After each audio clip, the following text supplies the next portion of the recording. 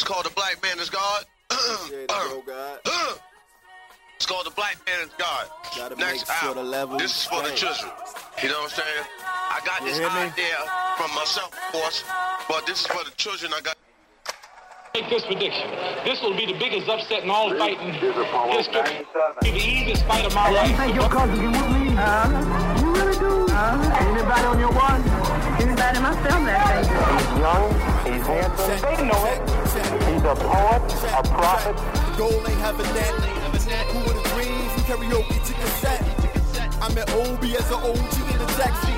Nah, I was legend, expressing peace, Pop's a legend, Mike Corey and Sean Jordan was the essence of the young chorus where we grew from. Seemed like a second, now they less important to the new son. I guess today weighs more than yesterday. It's morbid to suggest that they will come for them too.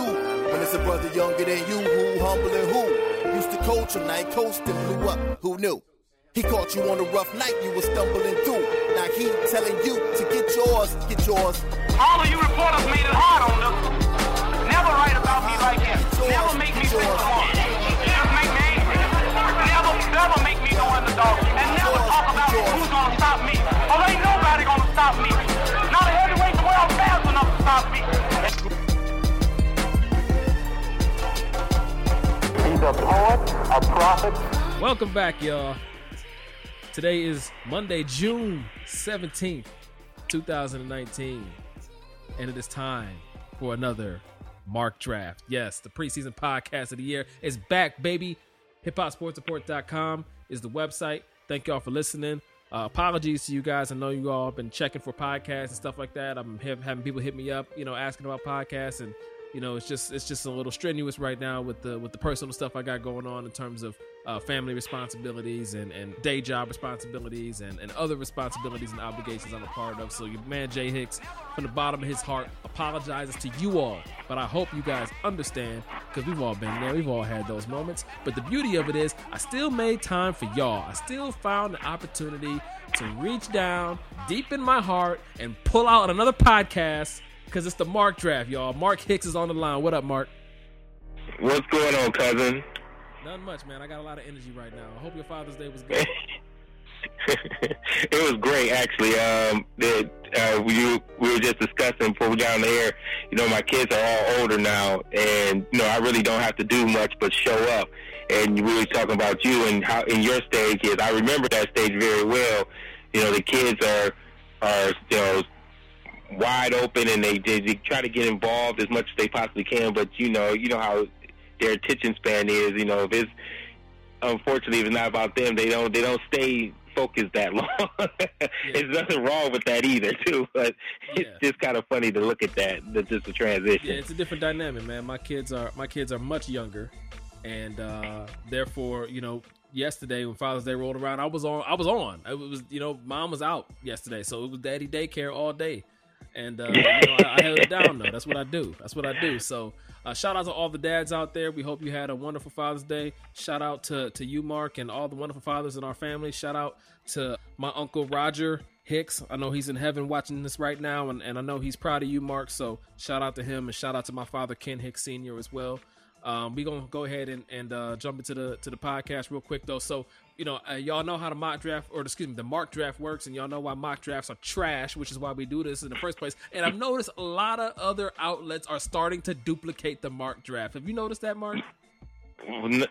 Without question, man. And I think they always say imitation is the highest form of flattery. So I guess they really like you. Yeah, man, but forget all that. We the original. I want my props. I want my credit, man. Forget all that flattery stuff. Okay, I want y'all to let them know that I'm the originator of the Mark Draft, and that you are the godfather of the Mark Draft. There is no Mark Draft without you, right? And we started this Mark Draft thing, and it's like we started this Mark Draft-ish, and this the respect we get. You know what I'm saying? That's what I'm feeling right now. But be that as it may, shout out to who was that, Cube or Dre, whoever that was. Shout out to them. But we're gonna use this time to talk about the NBA draft, which is Thursday night. But prior to that, we're actually gonna discuss in reverse chronological order. We were gonna discuss the finals, but you know what? We're gonna discuss the Anthony Davis trade, because on Saturday, Anthony Davis got traded from the New Orleans Pelicans to the Los Angeles Lakers, finally. And we saw Brandon Ingram, Lonzo Ball, Josh Hart, a bevy of first-round picks, a bag of potato chips, all get sent back to New Orleans in exchange for Anthony Davis' services. Mark, we don't have a lot of time to discuss it, but I wanted to get your immediate reaction to it. Well, it just amazes me how, 24 hours prior to that trade, the Lakers were the laughingstock of the league. And then all of a sudden this trade comes out, and now Vegas has them predicted as the team that will win the next year's NBA title. It's just amazing. And I think the biggest thing to look at is that through all of those that big transaction, there's basically only 6 players on the Lakers roster. So, yeah, they have two of the top, I would say, 5 players in the league on the same team. However, they still only have 4 other guys. They have to fill up the roster. So now it's a matter of trying to figure out, which pieces are going to fit, because it's going to be a veteran-laden club. There's no picks for the Lakers for the foreseeable future. So now you got to get bargain basement veterans, guys who want to come there and play, and just try to fill up the roster that way. So it's going to be very interesting to see how they pull that off. I mean, this is true, and this has been true of just about any LeBron team going back since he left Cleveland the first time going to Miami. But yep. I really feel like that this is the way to go. I mean, you get the superstar, and you worry about the rest of it later.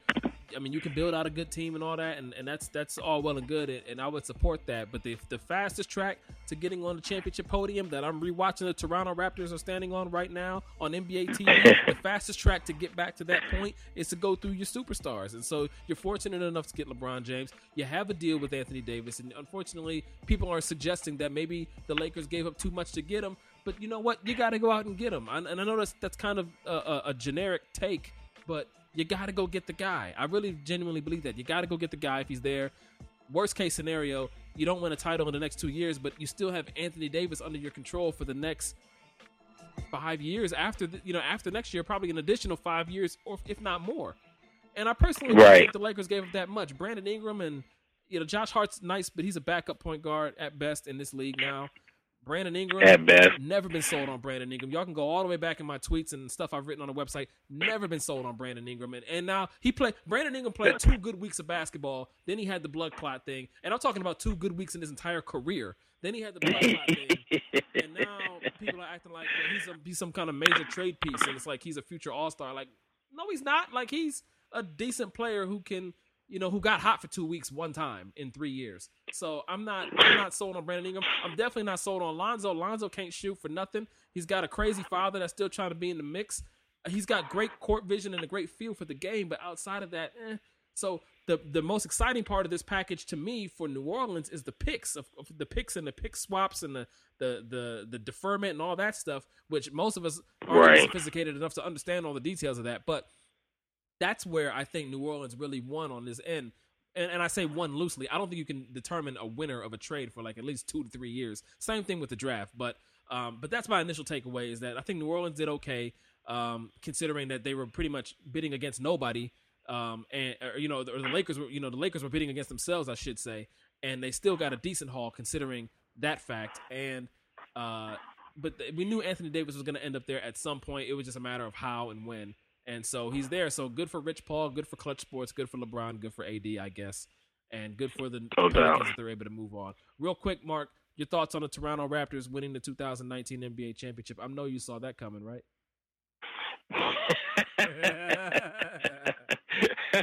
I think the team, besides probably the Boston Celtics, the team who wanted LeBron to leave the Eastern Conference more than anybody was the Toronto Raptors.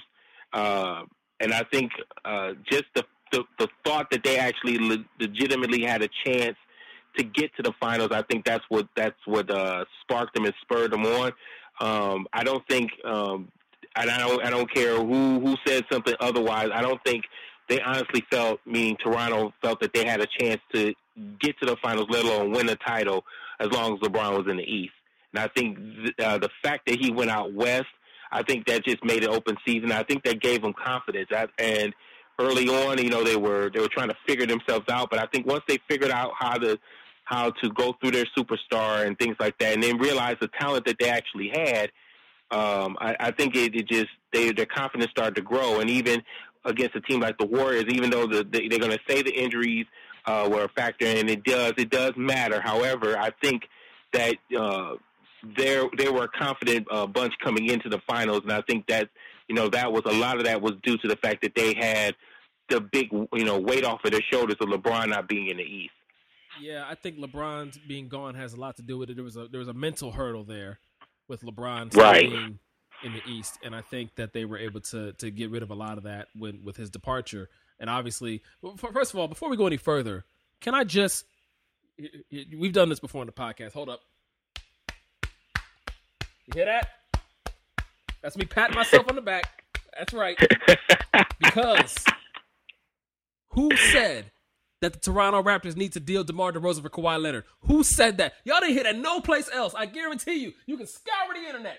You didn't hear it any place else besides this podcast. That was you, bro. Last year, before free agency started, I said the Toronto Raptors, Masai Ujiri, needs to get on the phone with the Spurs and make an offer for Kawhi Leonard, and if it includes DeMar DeRozan, so be it. And so be it. You know what I'm saying? So basically, I should get like a 10% consulting fee from Masai's paycheck or whatever raise he's entitled to get now, because we know the Washington Wizards are trying to give him $10 million a year or whatever. So yeah, correct. But I'm not going to get that. So let's just move on. But I will say though that the one thing that's annoying me, and the Raptors are a very worthy champion. So here comes the preface where it sounds like I'm about to take something away from them.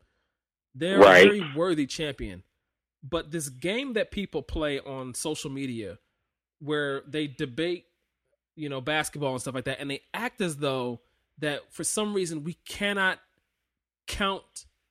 take into consideration the injury factor is bizarre to me. It's like, theoretically, we're all intelligent adult human beings. Like why is it that we have to debate basketball in this sense and say, nope, the better team won. Nope, they play whoever out there and Toronto's the better team. Like, no.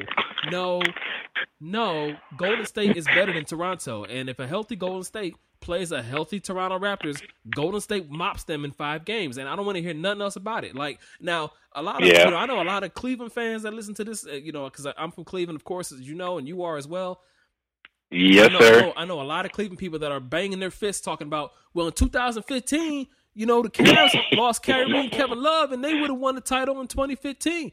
And I agree with you, which is exactly why we have to apply the same logic in 2019. You don't get to say the Cavs would have won the 2015 title, and then in 2019 turn around and say, well, the better team won. The Raptors are better. They matched up better. Matched up better with what? Alfonso McKinney and Quinn Cook? Give me a break. Yeah. The best players for Golden State were not on the floor. That matters. Injuries matter. And I just don't understand why we act like we can't be intelligent enough to take into account the importance of injuries. Now, are these injuries the same thing as Draymond getting suspended for 1 game in 2016? Absolutely not. Absolutely not. We discussed before, the Draymond suspension being the reason that the Golden State Warriors lost the 16 finals is the most overblown sports narrative of the decade, and I'm sick of hearing about it. It's not true. It's completely built on lies. But without getting into all that, these injuries matter. Kevin Durant injury, Klay Thompson, and then also injuries to lesser important players like Kevon Looney. Iguodala was not 100%. Those things matter. So yes, shout outs to the Raptors. Have fun. They had the parade today. A zillion people was in downtown Toronto. Cardinal official was probably out there repping. Maybe not, but we know Drizzy was there. Without doubt. Yeah, they had a great parade, and shouts to them for having a good time, and they won the whole thing, and good for them. But the better team didn't win, y'all. It didn't. I don't care what nobody says. The better team didn't win. The best team in the NBA this year was the Warriors, but I have no empathy for them because they've gotten over on injuries in the past from other teams. So I'll just leave it at that. It finally caught up with them. Yep, I agree. Finally caught up with them. And I picked against the Warriors many times over the years in series because I thought that the injury bug was going to catch up to them sooner than it did. But it took 5 years, but it finally got them. All right, y'all. Now's the time. Mark Draft. With the first pick, we already know who the New Orleans Pelicans should select. But I'm going to ask you anyways, Mark. Who should they take with the number 1 pick? We know Zion the God is coming out of Duke. We know Duke had this tremendous freshman class, and there's some other good players in this draft, but a lot of people think it's only a 3-person draft. So as we switch gears to the Mark draft, I don't think you're going to shock me with the number 1 pick, but lay it on us, Mark. Who should the Pelicans take if you are David Griffin? If I was David Griffin, the Pelicans would take Nasir Little. No, I mean Zion Williamson. It was the first pick of the draft. You talk about a stunner, boy. Huh? they probably would start immediately throwing tomatoes and booing. But it's Zion Williamson, man. It's no doubt. He was the clear-cut number one guy. Basically, when he told everybody he was going to Duke, but actually before he graduated from high school. So we were expecting this. It was just a matter of who was going to get the number one pick, and New Orleans was a lucky person to start this rebuild on the fly with the number one pick. So he's the guy that they're gonna build around, and quite honestly, he should be the best player in this draft coming out. So Zion is the pick. We always joke about watching the tape, right? That's a running mark. Joke is watching the tape because us non-scouts and us non-videographers and basketball executive people, when we say looking at the tape, we're all looking at the same YouTube videos, people. I hate to break it to you. That's right. YouTube clips. But one thing I will say about Zion is that when we look at YouTube these days, when you look, every player has their own basketball highlight tape, or mixtape, or whatever. And everybody's looks the same. It looks like a kid that's bigger and stronger than all the other kids he's playing against, and he's dunking on them and all this other stuff. And we don't know if he can actually play basketball. That's what everybody's tape looks like. Correct. So it's hard to really get excited about that. But I will say that I got excited about Zion the first time I saw his highlights back when he was I think he was early in his junior year. Maybe he was even a sophomore still. But I saw his highlights several years ago, and I'm like, this kid looks different. I mean, it's one thing to be an athlete, and then there's Zion Williamson. You know what I mean? So, and then right. To Duke, we saw his total game evolve, and there was so much more to it. There's so much more depth to his game that even I realized when he came into Duke. So, do you think he's a franchise changer? I mean, I think the one thing he really needs to work on, because he is only 6'7", is his ability to pull up off the bounce. We didn't really see that from him. He's kind of a set shooter, and he has a very slow, deliberate release. And I think in the NBA, he's going to have to be able to create off the bounce and get a shot up. And that's not part of his game at this stage. So, and I think that's what's going to help him take him to the next level. Do you see him developing in that area, and do you see him being a franchise-changing talent, Mark? To answer your question, I think if you would have asked me that question probably even as little as a year ago, I would have said absolutely not, because my son is the same age as Zion. So when he saw him play as a high schooler, and he was telling me about him, and he was showing me the tape, so to speak, I was sitting up there looking at it, and I said, all this kid knows how to do is dunk. And as he started maturing physically, he started maturing in his game as well. And then this past season in particular, once he started learning how to play the game, I think, even in a short period of time like he was at Duke, I think he learned a lot about playing the game and how he fits and how he can get himself involved in basketball games. I think he learned a little bit about himself and his ability throughout this season, even with the fact that he got injured, how he come back from an injury, all these different things. So I think, yes, now I think he can be that franchise-changing person. He does have to work on a lot of his game, in particular his shot, getting his shot off, a quicker release, playing off the ball, doing all these little different things that he can participate and help his team out just besides scoring the basketball or getting a particular rebound or showing off his athleticism. So he has the ability to do that. I think he has the drive to do that now that he's in New Orleans and there's no Anthony Davis and he is basically just him. He now has the opportunity to learn how he fits in the NBA, where his niche is, and then eventually learn how to play. And I think all those things, if he keeps working on his game like he has been, I think he's going to do fine going forward. I mean, I think he's going to be a tremendous talent, and I do see multiple All-Stars and in his future. But until he really learns how to create off the bounce in a one-on-one situation, I think that's what's going to elevate his game to the next level. With the second, couldn't agree more. Yeah, with the second pick, Memphis snuck into the lottery, as did Memphis was already down, I think, towards the bottom of the league. The Pelicans really jumped up into the lottery and got the number 1 pick. But Memphis has the number 2 pick. They have Mike Conley, but everybody seems to know what they're going to end up doing here. So, Mark, what do you say they do with the number 2 pick? Oh, without question, it's Ja Morant. And in my opinion, if Zion was never in this draft to begin with, Ja Morant, to me, is the best player in this draft. He's a taller point guard, but he can pretty much do everything. And the fact that I watched the NCAA tournament along with everybody else, and I had seen him throughout the year, and I liked his game. But I mean, I think what impressed me the most about him on the biggest stage, I think, is where he shined the most. Having the triple-double early on in the tournament, I think that just showcases skills to the entire country, and I think that's what put him on the map. But I think if you watch Murray State throughout the year, you saw how he played, and I think you could see the type of player he was going to be. This Jason Kidd type 6'5" point guard that can have excellent vision, that can do a multitude of things, but he's much more athletic than Jason Kidd ever was, and I think that's the key thing with him going forward into the league, and I think he's going to do well. The only question then is once he gets there, what you're going to do with Mike Conley, because he's on a major deal. You're going to have to find a way to trade him, or maybe even keep him for a year and then try to trade him after next year, something like that, just so the kid can learn the ropes on how to play in the league. But that's the pick. I mean, it wasn't, to me, it was no question. I was hoping that the Cavs would if not get the first pick, at least get the second pick, so they had a chance to get Ja Morant, because he's that type of player. Yeah, man. We saw, like you said, in the tournament that he was real deal when he put up that triple-double and all that. And, you know, people who have been following all along knew, I mean, he led the nation in assists this year. Correct. And so I think that's the beautiful part about his game, is that he's not a score-first point guard. And again, I'm going to reiterate it. I've said it 1,000 times. I don't believe that you can win a championship with a score-first mentality point guard as your number 1 scoring option on offense. I don't think that teams built that way can win in the NBA.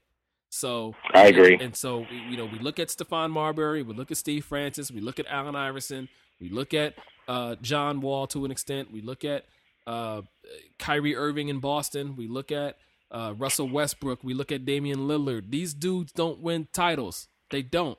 They're great players, but they don't win titles. And I just think the teams are fatally flawed if they're built that way around a point guard that's, you know, 6'5" and under as the centerpiece that's looked to score primarily for that team. I just don't think you can do it. The pushback I get is Steph Curry. Steph Curry is great. Steph Curry, I think we learned in this year, having watched him try to shoulder the load himself, that he can't lift the team up quite like a LeBron James can, of course. Now, that doesn't mean he's not great, right, but Steph Curry is pretty much a one-trick pony. And he's a great one. He has his limitations. That's right. He's a great one-trick pony, but he's a one-trick pony. If he's not making 3-point jump shots, there's not a lot he's contributing to a basketball game, people. It's just not. And that's not enough to win if he's the number 1 scoring option and the only scoring option. They won it in 2015, but the Cavs had injuries, as we discussed. The only other close person that I could think of is the man I'm looking at on my TV screen right now, Isaiah Lord Thomas, back in the 80s and early 90s. But even he was more 50-50, a distributor and a scorer. So I don't think that anybody who's mentally built to score 25-30 a game at the point guard position, that guy being the number 1 scoring option cannot lead a team to a title. I don't think we've seen it in 60, 70 years of NBA basketball. So the good news is that Ja Morant is pass first, and that's correct. What his mental makeup is. But he can still probably go out and get you 25 and 30 on a regular basis in the NBA when the time comes if needed. So, but to your point earlier, Mark, I think we have to watch for Mike Conley possibly being on the move as soon as Thursday night. Because Memphis already come out and said we're taking Ja Morant. We already know that. So knowing that, I think Mike Conley, despite his contract, could be on the move rather shortly. Indiana, he's from Indianapolis, so the Indiana Pacers is always talked about as a potential landing spot for him. They need a point guard. He can help a really good team because Mike Conley is still a really good player. Just one quick thing about Ja Morant too. I just wanted to point out the thing about a point guard. To me, and I agree with everything you just said about a point guard being a number 1 scoring option and not being able to win. The beauty about Ja Morant is that he's not a one-trick pony. He is very versatile in how he affects the game. And I think for him, with any young point guard, the biggest thing, the biggest transition going from college to pro is, especially if you have a scoring mentality, is when you go and get yours and when you want to set everybody else up. That's the biggest transition of trying to figure out how you fit. When can I go get mine, and when can I just sit back and set up my teammates to get them involved so that they can get into the game early. And I think that's where the biggest transition for Ja Morant, not trying to do everything himself, rely on his teammates, and then get himself involved in the game so that he also can get the entire team involved in the game. I think that's the biggest transition for him. And what's funny about that, too, is, Mark, Steph Curry never mastered that. He's never really had to. No, not at all. Since 2011, he's had Klay Thompson by his side, and then they just had this system where they everybody touches the rock. Everybody they don't rely on one singular playmaker, and maybe that's to their benefit. Bully for Golden State because they got a great system there. But my point is just that Steph never really had to do that. So we saw it in the finals. He scored 47 in Game 3, but his team still got blown out basically. And, correct. And he struggled to kind of get off when everybody else was gone. When Klay went out in Game 6, Curry disappeared in the fourth quarter. Now, granted, he was getting like triple teamed and what have you, or double teamed, 30 right in the basket. But that's the beauty of Steph, is that his jumper makes it as such that he makes you defend 30 feet away from the basket. And people now on basketball Twitter makes jokes about Steph Curry and the quote unquote gravity, but it's a real thing. Like, you can joke about it if you want, but I mean, like, his spacing does create for others. But when those others aren't no doubt. When those others aren't there, he's still trying to come off screens and stuff, and they're just swallowing him up. Whereas somebody like Ja Morant can come into the NBA, and they know that from the bounce, they can either drive, they can either shoot, they can either set up a teammate. And Steph doesn't really do that. You don't really see Steph Curry come down with the rock in his hands, between the legs, drive, dish to a teammate. You see it occasionally, but that's not really his game. That's not his preference. No. I think that's Golden State's preference. But, Ja Morant, I think, is going to be a quality player. And Steph Curry, he's a great player, but, maybe just not as great as some of us thought. I think we can safely say that now. There's other guards I think are more talented than him. Guys like, I think Kyrie Irving's more talented than Steph, but Steph's impact is greater because of the gravity and whatever. I could go down a tangent on that, but instead I'm going to go to New York City. Welcome to New York City. So the Knicks didn't get the number one pick, did they, Mark? Remember, nope. Mark, remember a couple of weeks ago when everybody thought it was going to be KD, Kyrie, and Zion in New York? Oh, of course. I love Anthony Houston, friend of the podcast, frequent contributor to Hip Hop Sports Report, diehard New York Knicks fanatic. He was dead set on KD, Zion, Kyrie. Well, what's happened? Well, the Knicks didn't get the first pick. They may not get any of them. The Knicks didn't get the first pick, so we know they ain't getting Zion. Kyrie was in Boston stinking up the joint in the second round of the playoffs and not looking like anything remotely close to a franchise-type guy. And Kevin Durant is in a hospital bed looking pathetic, unfortunately, on Instagram with a tore-up Achilles. And we're not going to see him for another 16 months or something. And so maybe they still get Durant, but they're just going to have to wait on him. But we know that the Knicks have the third pick, though. So at least they're doing okay. Mark, if you're running the Knicks, I'm praying for you. But beyond just that, who are you selecting with the third pick? Well, they was talking about it's a three-man race here in this draft, and so the third man falls to the New York Knicks. I'm actually kind of happy for them that they're in this position, because for them to stink like they did and then miss out on anybody in the top three, I think would be horrible for them. But R.J. Barrett would be my pick if I was the Knicks at 3. He feels a need, and he could potentially be that star power athlete that the Knicks have been looking for a lot of years. Yeah, RJ was the number one player in that high school draft class with Zion Williamson coming into college. He was the number one guy. Another Canadian dude, I believe. And and so RJ's a scorer. I mean, I think he led the ACC in scoring as a freshman with Zion Williamson and Cam Reddish on his team. So that's pretty impressive. There was a lot of stuff that he would pull in games that I think may have not endeared people to him, just as he tried to take over a lot of times late in close games, and it didn't go so great. And once it became established that Zion was clearly better than him, but he didn't really seem like he wanted to defer. At least he's got that number one star player mentality, and I think that'll serve him well. And he's already come out and says, I want to be a New York Knicks, so I think that'll serve the Knicks Right. as well. And they got a nice little, they got Mitchell Robinson there. They got Kevin Knox. Kevin Knox had a rough rookie season, but I think there's still some talent there. And Mitchell Robinson was a great surprise for New York. So between that stuff, maybe they get Kemba Walker, maybe they get Jimmy Butler, and maybe maybe Kyrie shocks us all and doesn't go to Brooklyn. He goes to the Knicks. I don't know, but there's still some semblance of hope to be had in New York, and RJ Barrett's kind of the focal point of that hope. But that's kind of how most people thought the top 3 picks would play out. It's just Correct. how you have it playing out. Now is where it gets interesting, Mark. With the 4th pick, it is no longer the Los Angeles Lakers. It is now the New Orleans Pelicans picking 1 and 4. I don't believe we've seen a team pick 1 and 4 since the Cleveland Cavaliers picked 1 and 4 in the 2011 NBA draft. That resulted in Kyrie Irving and Tristan Thompson coming to Cleveland, who wound up being 2 starters on what would ultimately be a championship team. So maybe the groundwork is set for New Orleans to do something special. And there's a guy who seems to be shooting up people's draft boards that everybody seems to be penciling in now as the 4th best player. Like it's a slam dunk. Like, oh, wait a minute. No, this is a 4-player draft. So I'm curious to see if you have that player going number 4.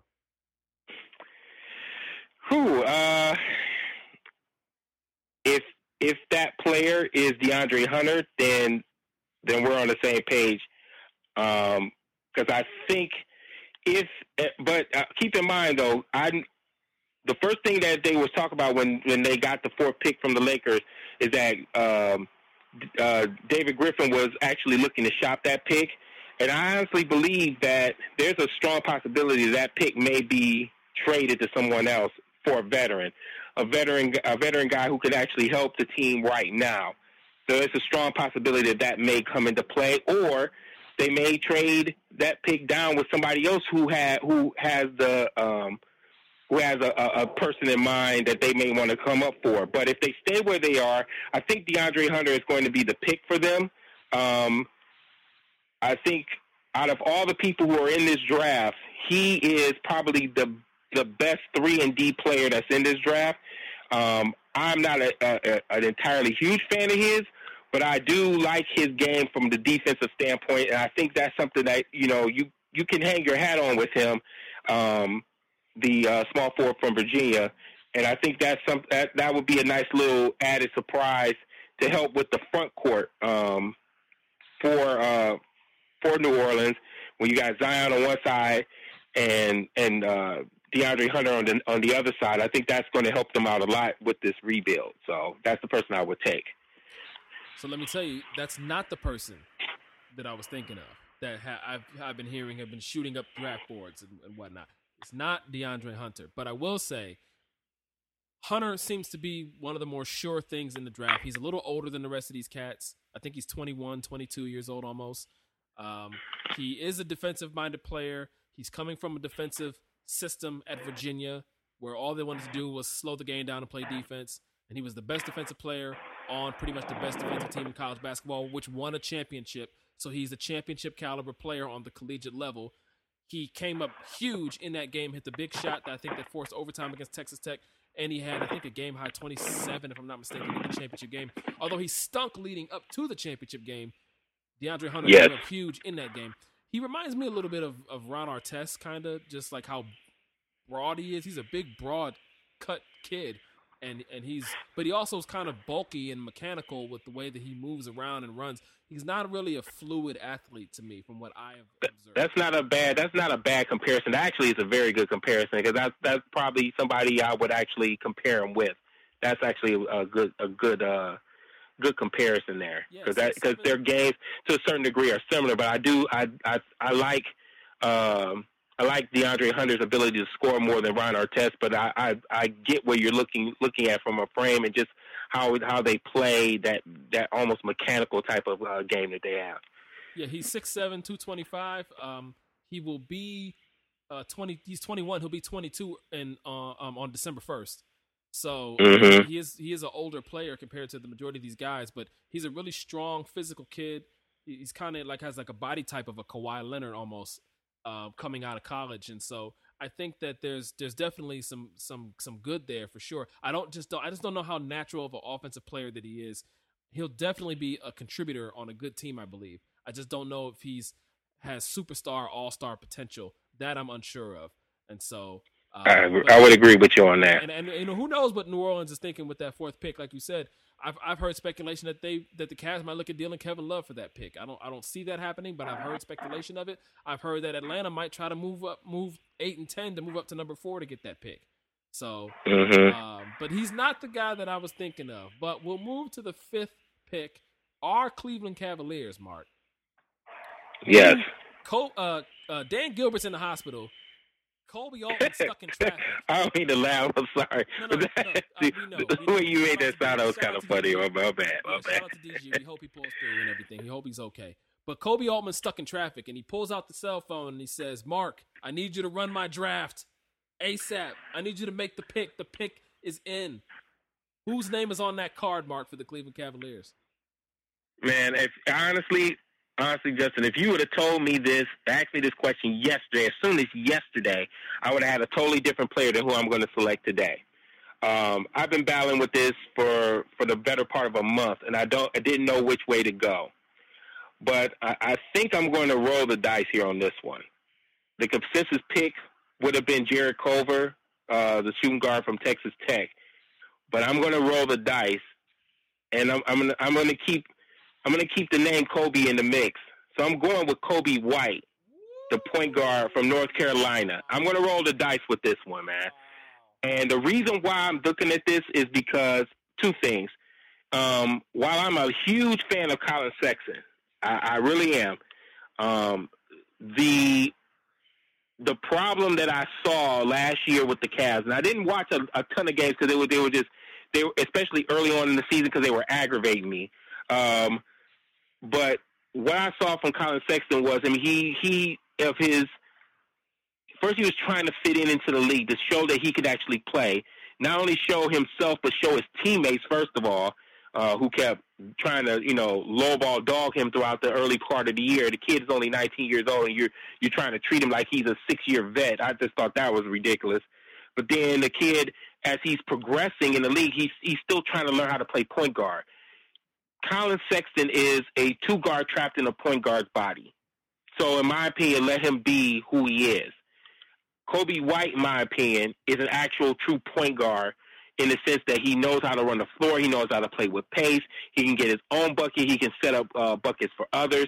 And I think the Portland Trailblazers, to an extent, have shown that you can actually technically play 2 guards who actually can dominate the ball and be successful in it. Now, the key is you have to have the right pieces around you to be successful. But I think for the Cavs, if they go with Kobe White, I think they can do that. I think they can find that balance. So if I'm Kobe Altman, I'm going to keep my namesake and draft Kobe White at 5 with the Cavs. So time's a factor on the podcast, Mark, as you know, but I have a lot to say about this. And normally you and I are on the same page on pretty much everything. This isn't one of those instances, though. So here's my deal. Kobe White, I think Kobe White's a good player. I think when I watch him play, he seems like a jack of all trades, a master of none type cat. I would agree with that. And so, and when you're picking 5th, when you're in the top 5, I kind of feel like you have a responsibility to swing for the fences. And that doesn't mean you're going to get everything right, obviously. That means there comes some risk with that. But I don't know. Correct. I don't know that I think Kobe White's a steady point guard, but I don't see him, especially in this NBA, when point guard is so incredibly deep. I don't see him breaking through in such a way that it says to me that guy is going to be something special. He's worth a top 5 pick. Frankly, I felt the same way about Colin Sexton coming into last year. I thought that Sexton was a good player, and I liked him, but I wasn't for sure if he was a franchise changer to the point that he's worth a top 10 pick. And with the entire league being focused on wing players, it seemed like wing players was more of a premium there, and that you would want to do that. Now, what I do like about Colin Sexton, in addition to the fact that he improved his jumper dramatically and he really got robbed out of first-team All-NBA this year, What I like most about Without question. What I like most about Colin Sexton is that dude is a gym rat, and I think he's a culture changer. And I think that's why the Cavs love him so much. That dude is a culture changer. That dude busts his ass, Mark. And I don't know if anybody is outworking him in this past year's rookie class. There may be guys that are better than him right now, but I don't know that anybody's outworking Colin Sexton. Colin Sexton is a gym fiend. He's constantly getting up jumpers. And the proof is in the pudding because we saw how much he improved throughout the course of the year. Having said all that. I would agree with you on that. Having said all that, I think Kobe White, like I said, is a good player. I just don't see him and Sexton together being the thing that takes us to the next level. Now, the guy that I was referring to that I said has been shooting up draft boards is Darius Garland from Vanderbilt. Yes. He's a scoring guard as well. He's a natural shooter. Maybe it doesn't come as naturally to Sexton. Shooting the rock comes naturally to Darius Garland, but the problem with him is that he doesn't appear to be he doesn't really have much in terms of floor generalship. He doesn't really strike me as a true point guard in any way, and he's only 6'2". So if you pair a 6'2" Darius Garland with a 6'2" Colin Sexton, you're really looking like the Portland Trailblazers, and the Portland Trailblazers are a team that I don't think can win. Mark, I think that they're flawed in how they're built. But I mean, it's not that those two guys aren't great pieces, but if CJ and Dame are your best players, you cannot win an NBA championship like that. And so if I'm I agree. Cavs, I don't want to duplicate Portland. Like if the best player available is Garland, then the Cavs should take him if they believe he's the best player. But same thing with Kobe White. But to me, those dudes are scorers, and I think you need to be looking for your wings to score in the NBA today. If I were running the Cavs, and this is not the Justin draft, we know this. It's the most important reason. If I were running the Cavs, I would roll the dice on Cam Reddish from Duke. Because he's okay. Go ahead. I want go ahead and get your point because I want to counter real quick. It's all the classic stuff you hear about Cam Reddish. You know, low floor, high ceiling, right? So if he fails, he's gonna fall on his face and be another Duke flameout. But if he succeeds, he might be Paul George. I think that somebody with his athleticism, with his wingspan, with his jumper, albeit streaky at this point. He has the tools. The tools appear to be there. He can pull up off the bounce. He can drive. He's not as aggressive as he should be all the time. There's some Andrew Wiggins comps out there that'll scare you too. But I think that Cam Reddish is the type of cat that you can pair with Sexton. Maybe Sexton rubs off on Cam Reddish, makes him into a workhorse. You know what I mean? Gets him in the gym in the summertime, makes him into a gym rat as well. And then now you have something if you are pairing Sexton with Reddish. And the other thing is, Mark, is that I feel like those true point guards that you're talking about, they're in every draft, man. You can get a point guard in any draft. There's a Kobe White in every draft. I don't know that there's a John Morant in every draft. I don't know that there's a Cam Reddish upside at 5 in every draft. But there's a Kobe White in every draft. And I agree with you 1,000% with everything you just said. Now, and you can ask my son this, but we was looking at players on Saturday, and I was torn at that time between Jarrett Culver and Cam Reddish. I think the difference was for me with Cam Reddish was there was a couple of games in particular where he just did not show up, and maybe it's because of maturity because the kid's only 19 years of age. I get that.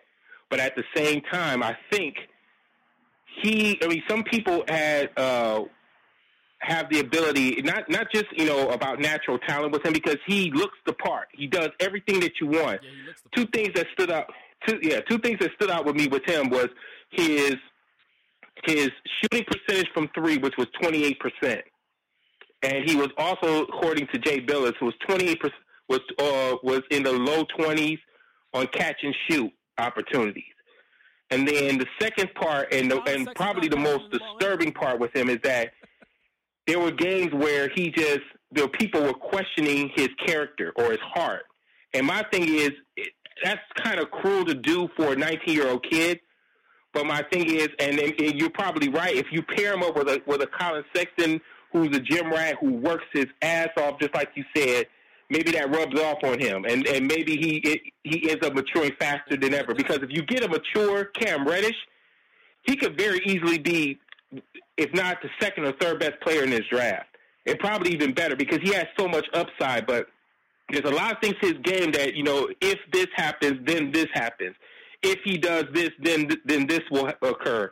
And I think, and this is what's the problem with this draft, is that there's a lot of if things with a lot of these kids, and I don't know for sure if that's somebody, because on talent alone he's worth taking at 5, but I don't know with all the other stuff. I don't know if that's going to actually pan out. And if you bomb on this pick, you really bomb on this pick, and it's really going to hurt you and set your franchise back. So I don't know. Up until probably Sunday afternoon, I was all in on Cam Reddish, and I think I tried to go safe with Culver. And then eventually, after looking at today and doing a little bit of digging on Kobe White, I actually started to like the kid, and that's why I chose him for the Cavs. But they could very well easily take Cam Reddish, and I wouldn't be upset about that at all. I'm just hoping that if they take him, that they'll be patient with him, and the hopes that John Beilein is there. I think that the actual time that they need to groom this kid, I think, is what's going to be beneficial. And John Beilein can coach. Some people criticize the Cavs for that. No doubt. But he's old, but he can coach. So I'm good with that. I'm good. Give me a coach that can coach, and we can worry about the old stuff later. We'll make sure he gets to bed by 6:30 on non-game nights. With the seventh pick. Oh, man. We can go on and on about Cam and all those guys. I have a lot more to say, but the sixth pick is the Phoenix Suns, Mark. If you're running the Suns, you just got DeAndre Ayton. You still got Devin Booker. You got Josh Jackson hanging around. What are you doing with the sixth pick now if you're Phoenix? They probably could use some veterans, no? You probably would. If I had the opportunity to go and get a veteran, I probably would look at that very closely. But if I'm stuck at 6 and I have to take a player, I'm taking Darius Garland because I need a point guard there.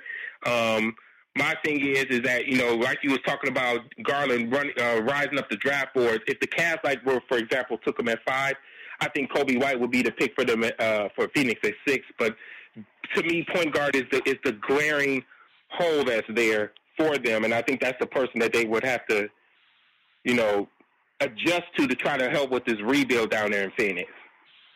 Yeah, I wouldn't be mad at that for them. And like I said, people are just – and for those of you who don't know, Darius Garland had a knee injury that kept him out for the majority of the college basketball season. So you want to talk about rolling the dice and risk. This is a dude that – 6 games. Yeah, that's right. He only played a handful of games in college, and, he's not Kyrie. So Kyrie only played a handful of games in college, but he's Kyrie. There ain't too many Kyries walking around. Darius Garland is nice, but I don't know if he's that nice. And so – people are saying that he's legit the 4th best player in the draft. So if Phoenix gets him at 6, that's a win for them. But I don't know how well he fits there. He's not really a true point. He's more of a scoring guard. So you got to give Devin Booker the rock, though. So I don't really know. I think Kobe White's actually a better fit for them.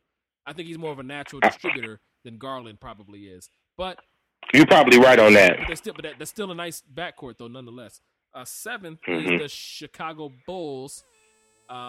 The Bulls were trying like hell to tank and get into the bottom 3 of the league. They actually ended up with the 4th worst record, 22-60. They hit gold with Lauri Markkanen a couple of years ago in that trade they got him on draft night, I believe, for Jimmy Butler, and that he was in that deal. But and Zach LaVine turned out really well as well for them. But disappointment a little bit last year from what's the kid from Duke that went there? Wendell Carter. That's the W. Wendell Carter. There you go. Thank you. He looked good. Thank you. Yeah. Don't be fooled by some of the. Yeah, I thought he was a decent player, and I thought it was a decent pick at the time. And for whatever reason, he just didn't translate. Maybe just because he's young, maybe he'll bounce back this year. But I was sad to see he didn't do well this past year. 10.7 boards a game. Not horrible. I think they probably wanted a little bit more from him. But he only played 44 games, so he got hurt. So I think that had a lot to do with it. But yeah. So the Bulls, though, what are you doing with that pick? For the Bulls, I'm looking in their backcourt. I'm going to take Jared Culver because A, he's still on the board, and B, I think he will help the Bulls out a lot. While I don't think he is as good of a standstill shooter as a DeAndre Hunter is, or as great as a defender as DeAndre Hunter is, I still think he is good enough on both counts that he can be a difference maker or at least a great addition to the Bulls. So that's who I'm taking. If I'm the Bulls at 7, I'm taking him there. So this is yet another jack of many trades, master of none type cat. Another one of those. And those guys aren't bad. Yeah. You know, those guys aren't – you can do really well with guys like that. There's a word for those. It's called good basketball players. But they're just not exceptional basketball players, you know. And so I think that's kind of where there's a line there. They're like the anti-Steph Curry. Like Steph Curry's exceptional in one area, and then other areas he's kind of lacking. But he's still a great player because he's so gifted in that one respect. And Culver's kind of like the opposite of R.J. Hunter, in my estimation, anyways. Simply because DeAndre Hunter. I'm sorry, because he kind of like was great leading up to the national championship game, and then he stunk in the championship game. So you know, Culver, like I said, I think he's fine. He's 6'6", 195. I mean, he's a good player. I think he's going to be a solid NBA rotation cat. I don't see anything special from him personally. Yeah, and I think as we go down in these picks, I think that's going to be the growing trend. You see good but not great. You don't see special in a lot of these guys. And I think that's the problem with a draft like this is that you don't know. Now, some of these kids could actually come out of nowhere and become, you know, spectacular talents in the league, but you just don't know right now because there's really not enough film on them, and then you got to watch them adjust to playing in the NBA. You know, it's a lot different playing, you know, like 40-some games in college to 82 games in the league. That's a lot of basketball, man. Definitely. The first of their 3 first-round picks for Atlanta. But there you go. Yeah, they got one at 8. What are they doing at number 8, Mark? So we talked about Cam Reddish. That's the person I'm going to take with that first pick because Atlanta needs talent, and and I think, like I said, if I was sold on Cam like I was probably like maybe a couple of weeks ago, I would probably taken him at 5 with the Cavs. But he's not getting past 8 with the Hawks. He's just not. And when you have 3 picks like Atlanta does, you can roll the dice to a certain degree. That kid is worth rolling the dice on, and that's the person I would take. That's a great point. Those extra picks make it so that you can roll the dice a little bit, especially when you got another one 2 picks later.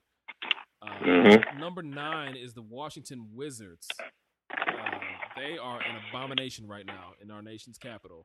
I'm not talking about the White House either. I'm talking about the Washington Wizards. They had a rough year, to say the least. And, of course, John Wall had this freak injury, and then he blew his Achilles. So they signed him to this massive deal. Then he gets hurt. They were already constructed poorly to begin with because of the score-first mentality point guard thing. And they had Beal, who was a great player, but Wall and Beal are a very good combination, but maybe not a great combination. And then they both sign huge contracts, and then Wall goes down, and the team kind of disintegrates. They still slug their way to a 32-50 record this year, but you know, they just don't have a lot going on right now. They gave away Kelly Oubre for no reason, and they said, that was stupid. Yeah, so, what is? I don't even know what's on this roster right now. So besides Brad Beal, there's not a lot there. They're spending their offseason trying to get Masai Ujiri to come in from Toronto. That's what they're up to. But they finally fired your boy, what's his name? The GM who was there forever. So now they hired Mark Hicks. Mark, what are you doing with that pick? So for me, for the Washington Wizards, I mean, one of their biggest problems is their front court. I mean, they even tried like bringing in Dwight Howard, for crying out loud. I mean, what is that, man? They need to just basically just start over with the front court. If they decide to keep, you know, Beal and Wall, and they can't get rid of either one of those guys or whatever, and you try to try to adjust on the fly, they're going to have to go ahead and go in the front court. For me, if I'm them, there's a guy that I really, really like, and I watched, quote-unquote, tape on him. It's my man Sekou Diamba, international player, 6'9" guy who I think the Washington Wizards would love to have because this kid is active, can run the floor, and can do a lot of things from the power forward position that would actually help the Washington Wizards. So that's the person I would take if I was them at 9. Ernie Grunfeld was the name of that. There you go. Thank you. So yeah, Sekou Diamba, he's from France. I believe, or Guinea actually. I think he's French, but he's from Guinea. Yeah, exactly.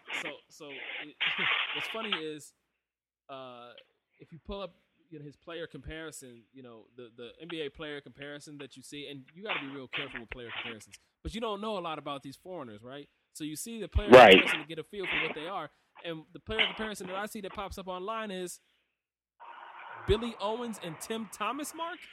Billy Owens and Tim Thomas.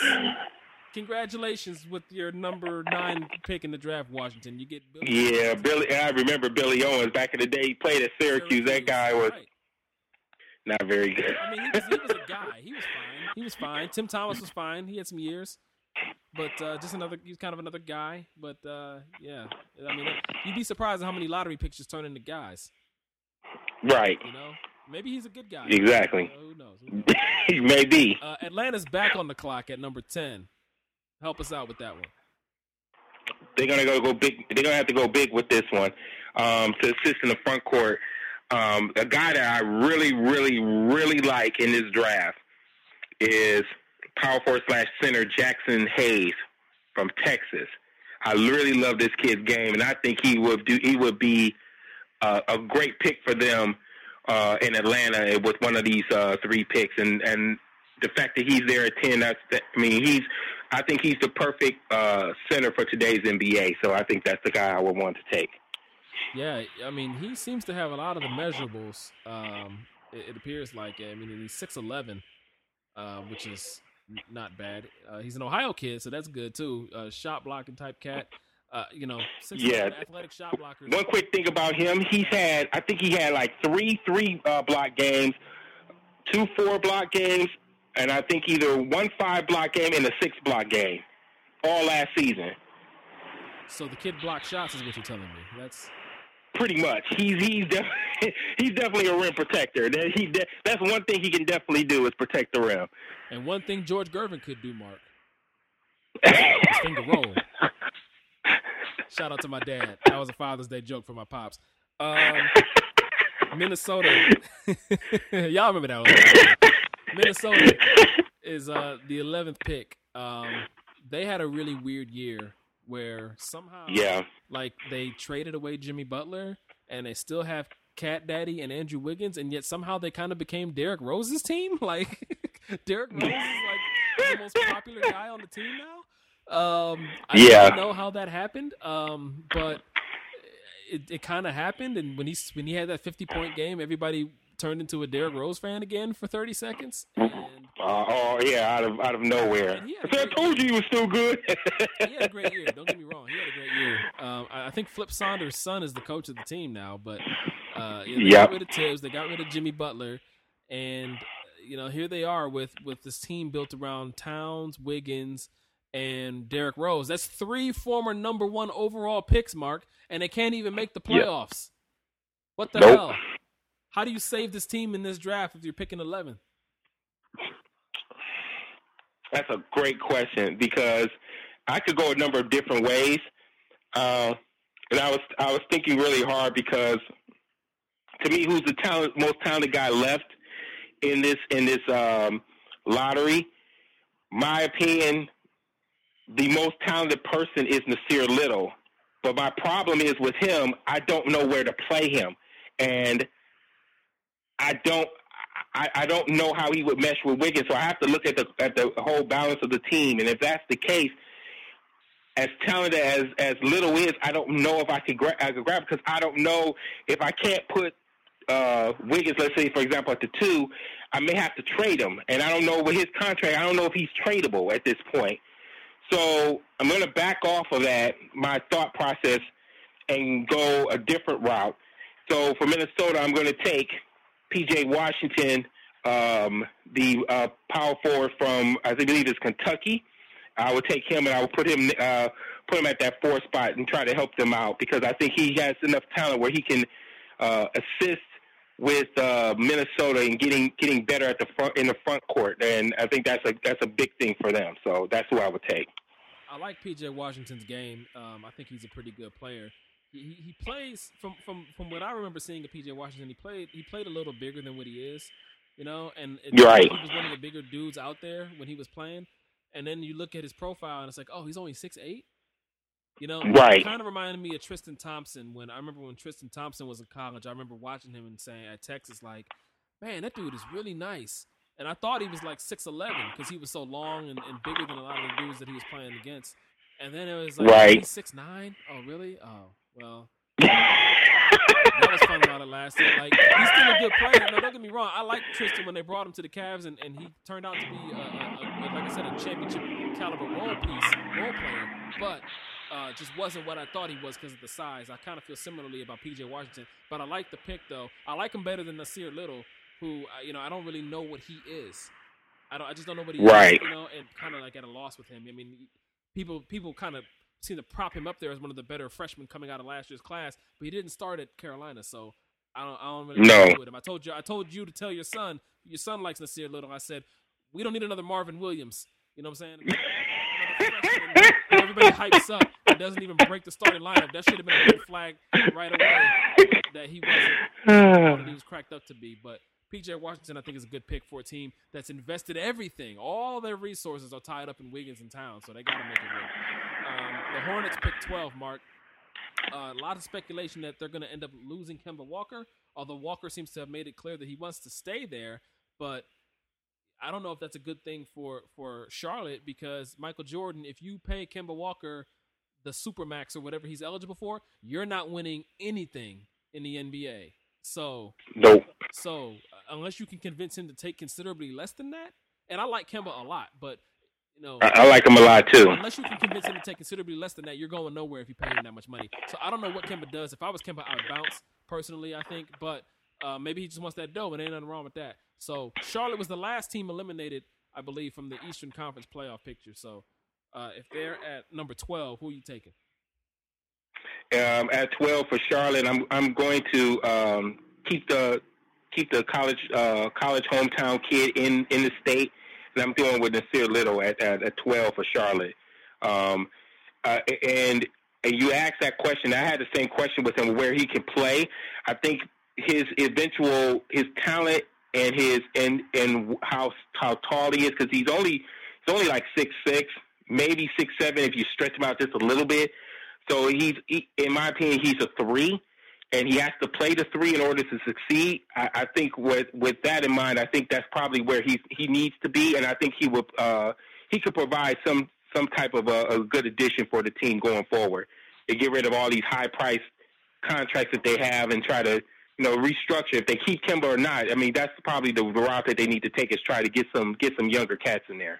I just took like 30 seconds to trash Nasir Little, and it's like, congratulations, Charlotte. Nasir Little.